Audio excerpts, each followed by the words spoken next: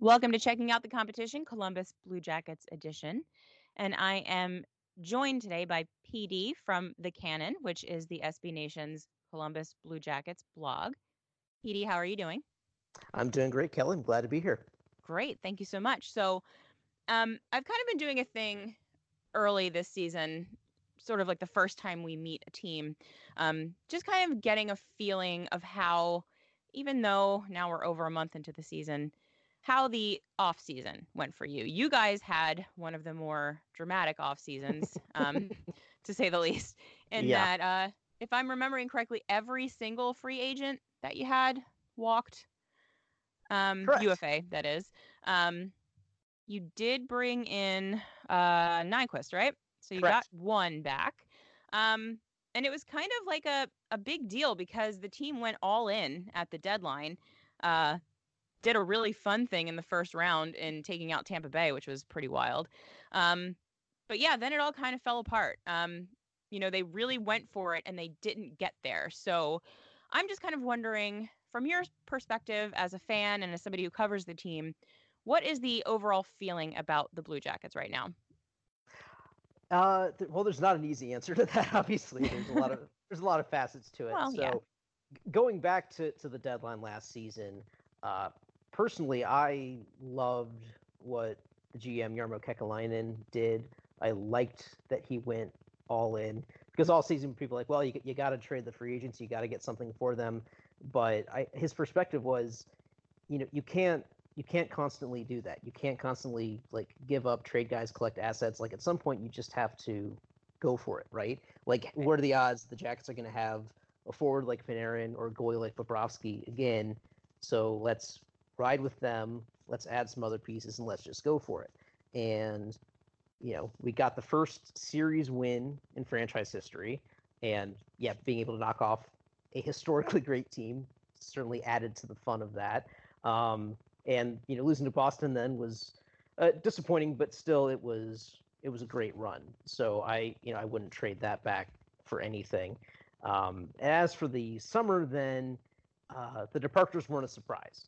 I think with the Russians, we knew that it was coming. I think I was going to be hopeful that maybe some last Godfather offer could convince one of them to stay, but I wasn't surprised that they left. Duchesne, I think we maybe thought that if he enjoyed himself enough here, that maybe he'd stick around. He has a young family. There's a lot of other guys on the team with young families that maybe that would lure him. But, it's clear now that Nashville was always going to be the destination there. Yeah. But I will also say that it's really not fair to list like Duchesne and Dzingel as big losses because those two didn't really do much for the team in the regular season after we got them. Now, Duchesne was a factor in the playoffs, but the regular season, I don't think they've really changed our final standings very much. So if you're talking about like what the core of the team has lost, those guys weren't really part of it. So then it's just a matter of losing Panarin and Bobrovsky. And Nyquist he's not a Panarin replacement, but he's still a really good player, and he's been a nice fit so far. Mm-hmm. Just a good veteran presence, solid forward. They can put him in any situation, and he's going to help the team. And then after that, yeah, it was a bit of a quiet off season, and so that was a little underwhelming. Like, what are we going to do now? But I think the team went into it knowing we've got this long-term plan and we're going to stick to it, and we've got these young guys, and that's the point of a prospect pipeline, is that you can lose players, you can let them walk, and you've got youngsters that can just come in and take a spot. So we have that with these two younger goalies that are now taking over in goal. We've got some of these young forwards then that are plugging in. So no one player is going to replace Panarin, but hopefully there are several players that can combine to match his production. So I want to talk a little bit about these young guys that you have. In preparing for this a little bit, I've been doing some reading, and I saw a piece by Allison Lucan at The Athletic about Alexander Texier and Oliver Bjorkstrand. Am I saying that Correct. right? Terrible Mm-hmm. with those names. And then also on top of those two who are playing very well together, you have this kid, Alexander Wenberg, who I think after having a rough season last year, is kind of coming into his own a bit, if I've got that right. Yeah. So when we started the season at Broad Street Hockey, we did kind of a preview of what we thought, how we thought teams were going to end up. And given the changes in Columbus, we were kind of convinced that they were going to fall off quite a bit. But right now, you guys are 5-3-2, which is not a terrible way to start the season. Top of the wild card in the division right now, which, obviously doesn't matter in October, but it's there. That's where you are. It's a good place to be. Like, I'm happy Yeah. to be staying in contention for as long as we can, and then maybe we can do something later in the season. But for now, we're at least not digging a hole. Yeah. So can you point to, is there any one thing that you think that is contributing to the fact that the Blue Jackets are still winning games? Is it these young guys? Is it Korpisalo and net coming in and playing well? Or is it kind of a combination of everything? Yeah, I think it's a combination of everything. I think it has really been a team effort. One factor has been without a guy like Bobrovsky in net, the coaches realized that team defense was going to be important to give the goalies as much help as possible. Mm-hmm. And so they've carried over something that they showed in the Tampa series. In Tampa, against Tampa, they were trying to, lock down those great forwards and keep them from getting chances. And so it used to be that the Jackets under Torts had this philosophy of safe as death. Like, just let's be aggressive. Yep. Let's try to get breakaways, that sort of thing. Because, hey, Bobrovsky's back there in net. But now there's no more safe as death. It's very much a defensive-oriented team. So we're not scoring a lot, but we're also limiting the chances that other teams get, and that has helped the goalies. But then Korpisalo has been a pleasant surprise because he's really not a backup goalie. He doesn't fit that role very well because he would play once every 2 weeks or something because Bob was such a workhorse, and he just showed so much rust. But in his short NHL career, he has been better when he has been able to string some starts together, and we've seen that again this year. So he is gaining confidence with each start as he's getting more and more work. And we've also seen he's made some technical changes to his game. His positioning in the crease has improved. That even got better last year, but that has helped, and his rebound control has improved significantly even from last season, and that has helped as well. There's been very few second chances against him, which I think has helped a lot. Tell me a little bit about your new backup, Elvis Merzlikins. I know he's kind of new to the league, but he's not a young guy. He's been playing in Europe for a while. Right. What if you? 25 years old. He comes in very, very highly touted. He's been one of the top goalies in the Swiss league, which is a decent pro league over there, and he has played very well in international competitions for Latvia. So he's faced some NHL players in those competitions and done well. Despite not having a lot of talent in front of him, obviously. But this year has been an adjustment for him because this is his first time playing in North America. And so the ice size has been an adjustment for him. He has to expect shots from different angles than he did over in Europe. Right. Also in the European game, apparently, they're very particular about where they shoot from, and they try to really set up the perfect shot. Whereas in the NHL, it's put pucks on the net from anywhere and just hope something goes in. So that has been something that he has to prepare for, and that he really couldn't learn until he actually faced that in a game. So he's only played twice so far this season. He played the second game. It was against Pittsburgh, and he got shelled for 7 goals. And then he had to wait 2 weeks to start again. This time it was against the Blackhawks, and he only allowed 3 goals, and one of them was in overtime. Yeah, and so that was a big improvement on his part. So it sounds like he's a mentally tough player, which is what you want for a goalie. He's a little bit eccentric, which you again expect from goalies. Always, yeah.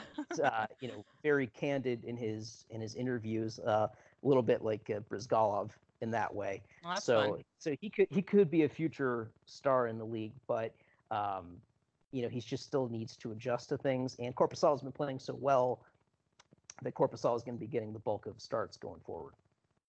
Okay. So we're all pretty familiar with the core of this team that's remained after all of the stuff that happened over the summer. Cam Atkinson, Seth Jones, Zach Werenski, captain, Foligno. We touched on these new young guys that are making a little bit of noise media-wise around the Blue Jackets. But if you had to give me somebody who we may not know about, who we might not think to keep an eye on that you think could be a factor in this game against the Flyers, who would you tell me about? Well, so a personal favorite of mine for a few years now has been Oliver Bjorkstrand, who you mentioned. Mm-hmm. Originally, I just liked him as a prospect because I thought that was an awesome name. It is a fun name. And so I was just a commenter. I just started typing his name in all caps, and then that has caught on as kind of a thing on the site now. Nice. It just when I type it, it's Bjorkstrand in all caps. I got to yell it. And it's taken him a few years to really, find his groove and become a consistent player. He started off horribly last season, but then in the second half of the season, he was scoring at like a 40 goal pace. Like things finally clicked, and he's picked that up this season as well. Now he's moved around a bit on the lines as Torts has been blending a lot to try to figure out something, get some guys going. So he did really well with Wenberg. Now he's been with some different guys the last couple of games, but he's making an impact, all across the ice, creating offense, playing well defensively. So he's a really standout forward. And on the defensive side, someone who is new to the team is Vladislav Gavrikov, who is he's a Russian defenseman who this is his first season in the NHL. He got a couple games in the playoffs last year, and he is a really, really good stay-at-home defenseman. So he's not one of these offensive firepowers like Jones or Werenski, but he is a stalwart in the defensive end. He's one of those players who you don't necessarily notice a lot, and that's a good thing. But when you do notice him, it's because he's making a block shot or he's laying a big hit. So he's been a really nice surprise on the back end and has really stabilized things there. It's a very deep defensive core for the Jackets. They've got that great top pairing, but then they essentially have two second pairings. That's how deep the defense is. That's pretty good. Can't argue with that. So since you've mentioned it a couple of times, I kind of want to ask about John Tortorella. Just because I think that, I personally don't expect him to keep a job anywhere for as long as he's kept the job in Columbus. And it seems like he just continues to work there. And I'm wondering if you think that there's something different about the team or the organization that kind of meshes with Torts better than organizations have in the past, or has he softened a bit? Like, is there anything going on there? I'm just out of curiosity. Yeah. There's a lot of truth to all of that. He has lasted longer than I expected because when he was hired, I thought, all right, this could be good. He has had success in a few places, but I figured like he will get the team on track, light a fire under them, but then he'll wear out his welcome, and then maybe the team will go far. There'll be someone else that can maybe take the team further than he can. Like we saw when Vigneault took over for him in New York. I think though he was not quite the firebrand that I expected when he took the job. So it seemed like maybe that year away from coaching had mellowed him a bit. I think that the year in Vancouver was an embarrassment for him, and I think he feels ashamed for how that went down and for how he was viewed from that. So he's been a little calmer, but not completely calm. He's still short.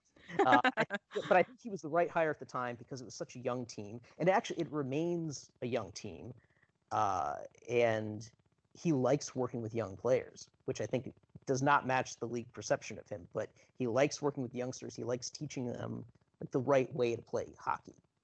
So if a player and a coach is going to learn to play on both sides of the ice, learns to be defensively responsible, learns his place in the system.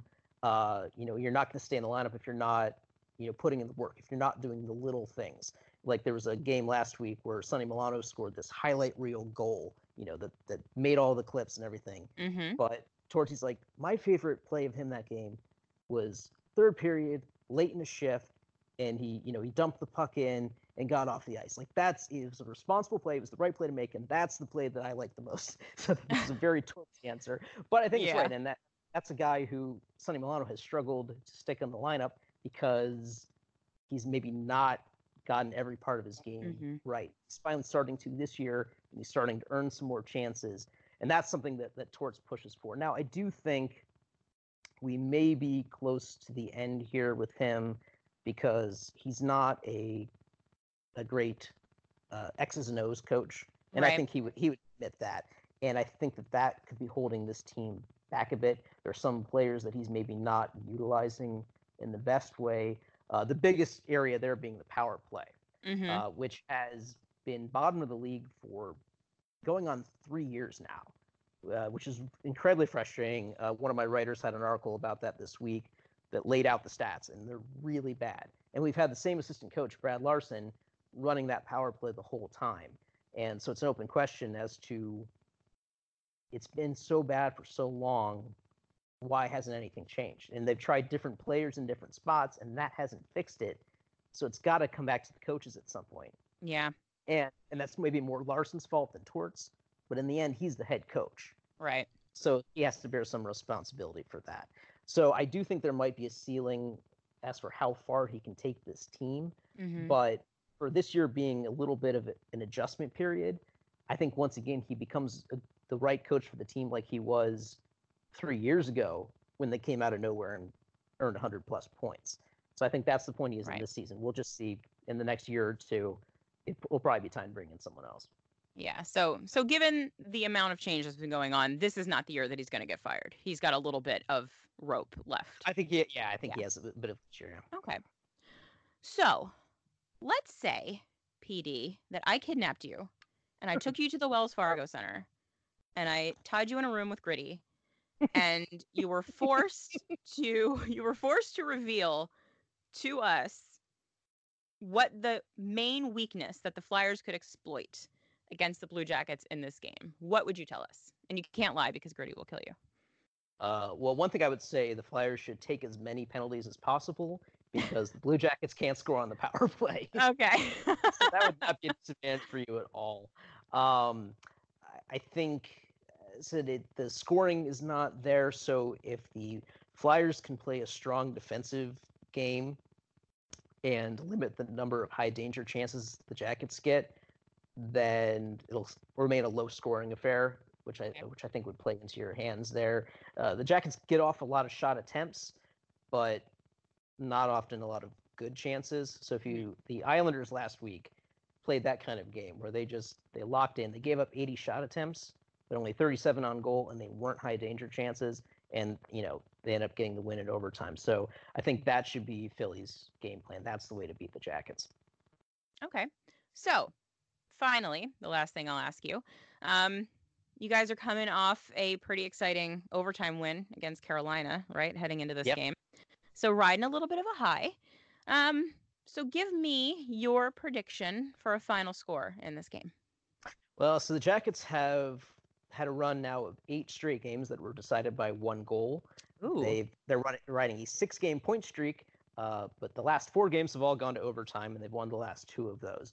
So I'm going to say that this will also be a 1-goal game, and I would also not be surprised if it went to overtime. God, this must be a very trying time for you. That would drive me insane if the Flyers were going to overtime that often. Well, we've been winning enough of them that winning is fun, but yeah, all the games being close is it's tough on the heart. It is. I will say it's a 3-2 game, but I don't know which side's going to win. I guess it's going to be 3-2 in overtime, though. That's as far as 3-2 in overtime. Okay. I'm going to say, because I continue to be positive about the Flyers, which is just a weird feeling that I've just decided to embrace until they beat it out of me, which will likely happen at some point. Right. I'm going to go 3-1 Flyers. Okay. And the 3 is in empty net goal in the third. Okay. That sounds about right. That's what I'm going with. I feel good about it. Yeah. Okay. So thank you again, PD, for joining me. And again, if you want to learn a little bit about the Columbus Blue Jackets ahead of this game, head on over to the Cannon, which is jacketscannon.com, the Columbus Blue Jackets blog on the SB Nation Network. PD, this is awesome. Thank you very much for joining me. Got the game tonight, 7 p.m. Let's go Flyers. Let's go Jackets.